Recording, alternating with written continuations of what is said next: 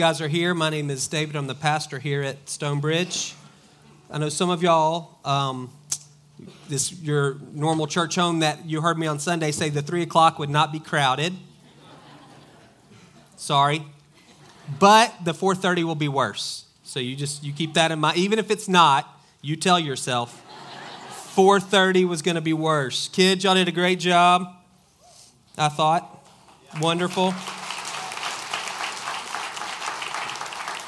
I was in the choir for 1 week at First Methodist. That's where I grew up. 1 week I made it.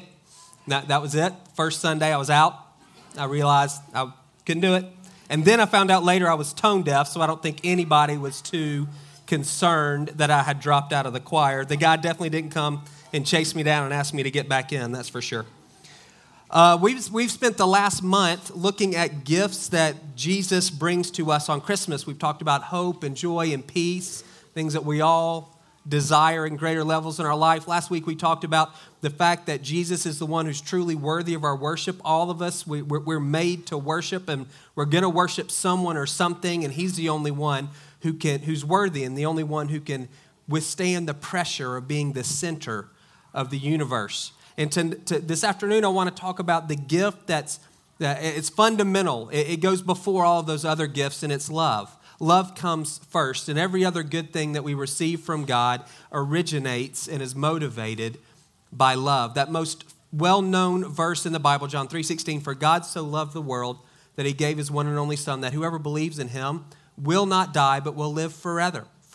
If you want to know why Christmas, why all of this, and why all of that out there, and all of the things that you'll be doing tonight, and then all of the things that you'll be doing tomorrow, the answer is because God so loved the world. That's it. Why Christmas? Because God so loved the world. If I ask you to define love, you may struggle to do that. It's one of the words that we use it all the time in lots of contexts, but we use it so often, though, it maybe loses its meaning. We don't really think about what we're saying. We apply that word to all kinds of different objects, and we say we may love God, we may love our spouse, we love our kids, we love our dog, we love this particular food or this restaurant or this team. We love all kinds of things. And so again, sometimes that word gets maybe watered down a little bit. When I think about the way we use love, I think that we oftentimes mean we really, really, really like something. Or we like something the most in a particular category. I love hot tamales. That's my favorite candy. It's the thing I like the most in that category. Oftentimes we think about it romantically, with a boyfriend, a girlfriend, fiance, spouse. And love, the way we mean it, is almost always dependent on the recipient. There's something about the one or the thing that causes us to be drawn to it, that creates a fondness in us for love. The New Testament's really different. The New Testament definition of love is very different. To love according to the Bible is to do what's best for someone else, regardless of the cost to yourself. That's why Jesus can say, love your enemies. He's not saying you need to really, really, really like your enemies. He's saying you need to do what's best for them, even if it hurts you. That's what it means to love, according to the New Testament, to do what's best for someone else, even at great cost to yourself. And love always demands expression. We see that in the way we use love and in the way the Bible uses love. Love always demands expression. It wants to be shown. And again, sometimes when we think about romantic love, we think about these romantic gestures, these grand gestures. And some of you maybe can have done that in your own life. Maybe you had a proposal and it was kind of an over-the-top deal, or your wedding was an over-the-top deal, or an anniversary.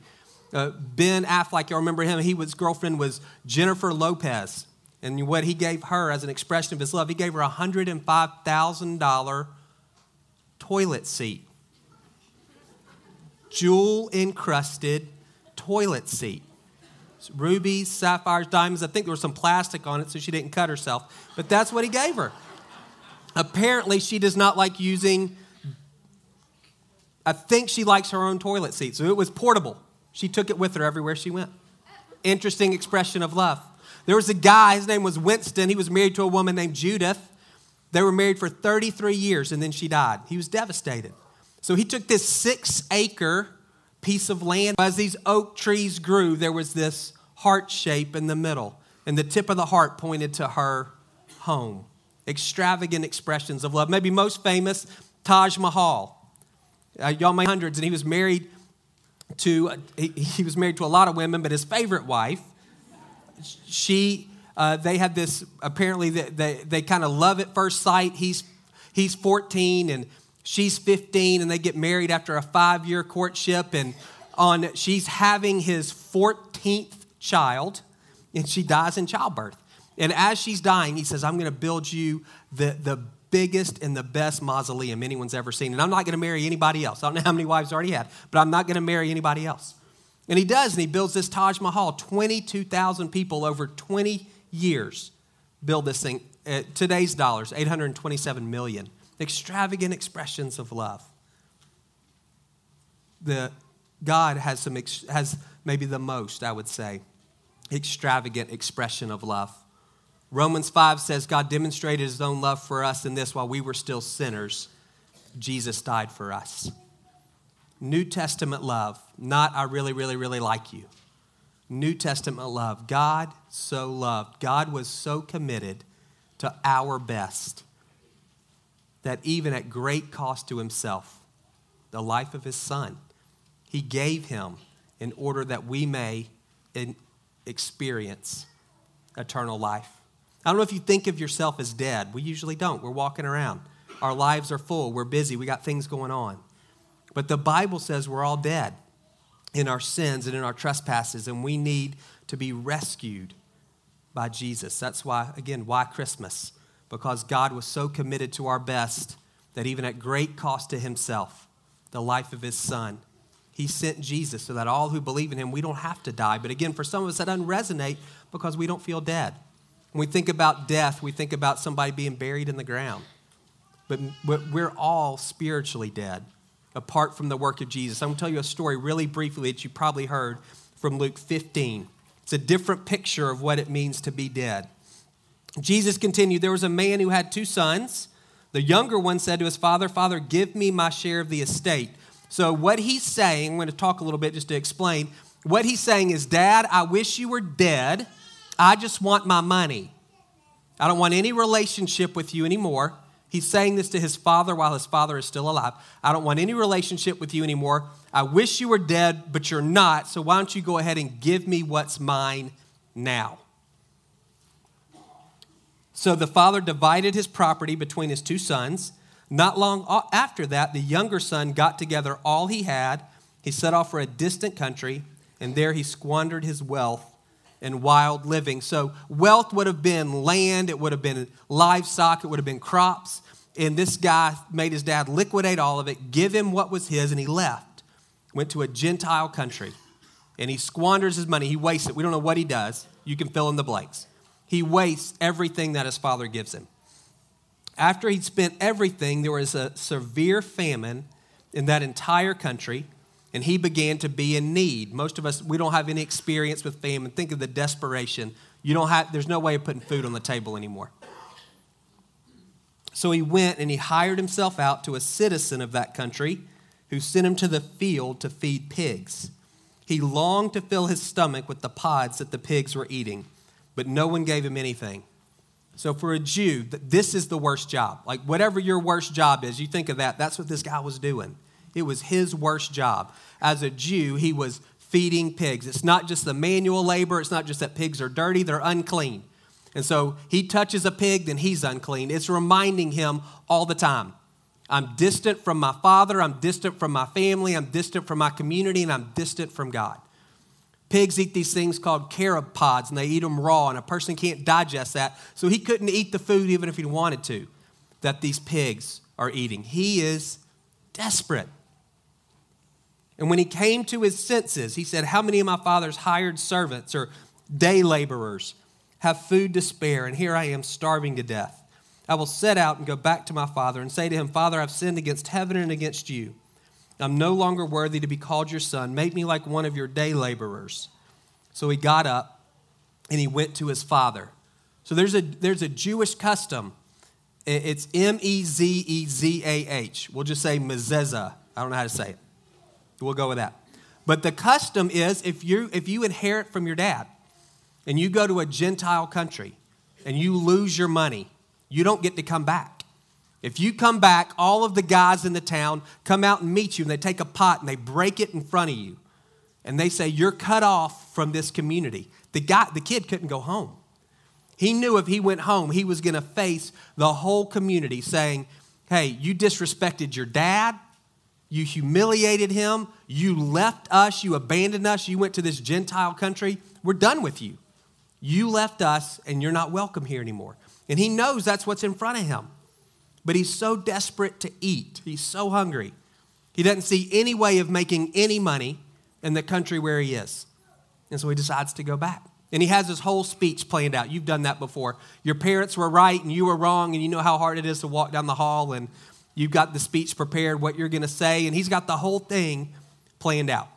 This is what I'm going to say, and this is how I'm going to get my dad to take me back. While he was still a long way off, his father saw him and was filled with compassion for him. He ran to his son, threw his arms around him, and kissed him. The son said to him, Father, I've sinned against heaven and against you. I'm no longer worthy to be called your son. But the father said to his servants, quick, bring the best robe and put it on him, put a ring on his finger and sandals on his feet. Bring the fattened calf and kill it. Let's have a feast and celebrate. Listen to this. For this son of mine was dead. He was dead and is now alive again. He was lost and is found, so they began to celebrate. Picture that. So this kid has said to his dad, I wish you were dead. I just want your money. I don't want anything to do with you anymore. And he leaves. And he blows everything his dad gave him. And at some point, he gets so desperate, he comes back. And he's got the whole speech planned and this scheme to work his way back. I don't know if he's repentant at this point or if he's just hungry. But he comes back. Imagine where on the list is Dad's going to see me, and he's going to run out and he's going to greet me in the city. So all the other guys are about to gather together and get the pot and break it at my feet and say, you don't get to come back. He's going to short circuit all of that. He's going to run out, which is undignified. He's going to run out first, and he's going to embrace me. And so that diffuses the whole situation with the community. And he's going to put a ring on my finger, which says I'm a son again and I have authority, and sandals on my feet to show that I'm back as a part of the family. And he's going to celebrate me coming home with this party that he throws, this special animal that he's been saving up for a special occasion. That's not on this guy's radar screen for how his father would respond to him. But it's what his father does. Many of you are parents. You think about how you would respond to your kid in a similar situation. This is foreign for most of us. This guy has taken everything this kid has is because his dad gave it to him. And he's wasted all of it. He said to his dad, I don't want any relationship with you. He's actually said to his dad, I wish you were dead.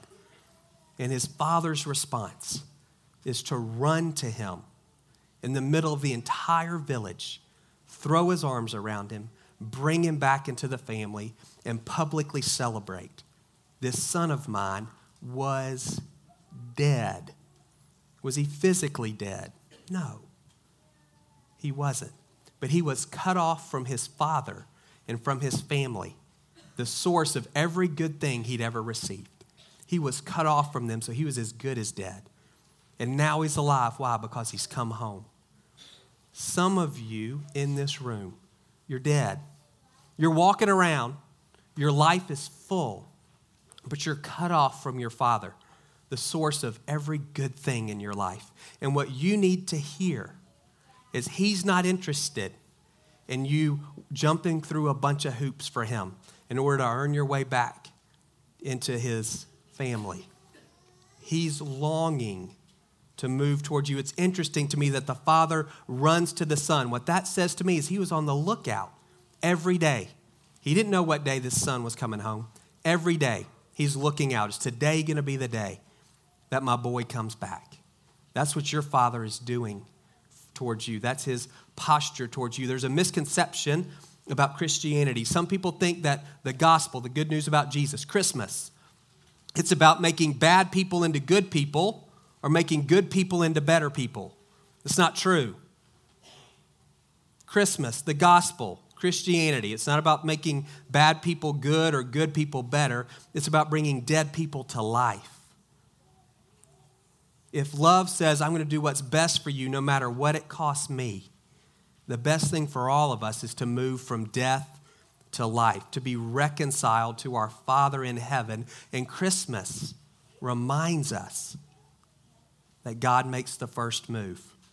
At great cost to himself, he sent his son so that any person in this room, no matter how old you are, how young you are, no matter how many times you've sat in church, no matter how much you've sinned, no matter how often you've resisted or rebelled, if you believe in him, you can experience eternal life. Let's take a minute and pray, and we'll dismiss you. I want you to try 30 seconds in the midst of the chaos of this day and the next 24 hours for many of you. I want you to just honestly ask this question.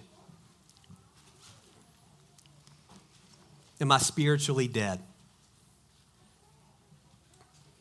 Am I cut off from my Father? Don't start filling in any blanks after that, just yes or no. Am I cut off from my Father? And if the answer is no, praise the Lord. And if the answer is yes, you need to hear your Father is anxiously waiting for you. You make one step towards him, he'll close the gap. He's already sent his son as an invitation into relationship. And all you have to do is say yes. He has a robe for you. He has a ring for you. He has sandals for you. He's not ashamed of you. He'll throw a party. Holy Spirit, I pray for any today who would say, I'm dead spiritually. I'm cut off from my Father. I pray that you'd bring conviction, that you would lead each one of us back into relationship with our Father. We're so thankful, Father, that you so loved us, that you were so committed to what is best for us, that at great cost to yourself, you sent your Son on the first Christmas 2,000 years ago, so that any one of us that puts our faith and our trust in him can be rescued from death and can experience life. We're thankful that you expressed your love for us in this. While we were still sinners, you came to earth. You lived among us for 30-something years. You died a sinner's death, and you were raised to life again. And I pray for every one of us that we would know in these next 2 or 3 minutes the profound and rich love that you have. If that's something you've never experienced, you just pray that really simply. God, I want to know that you love me. And he'll show you. God, I want to know in a way that I would understand that you love me.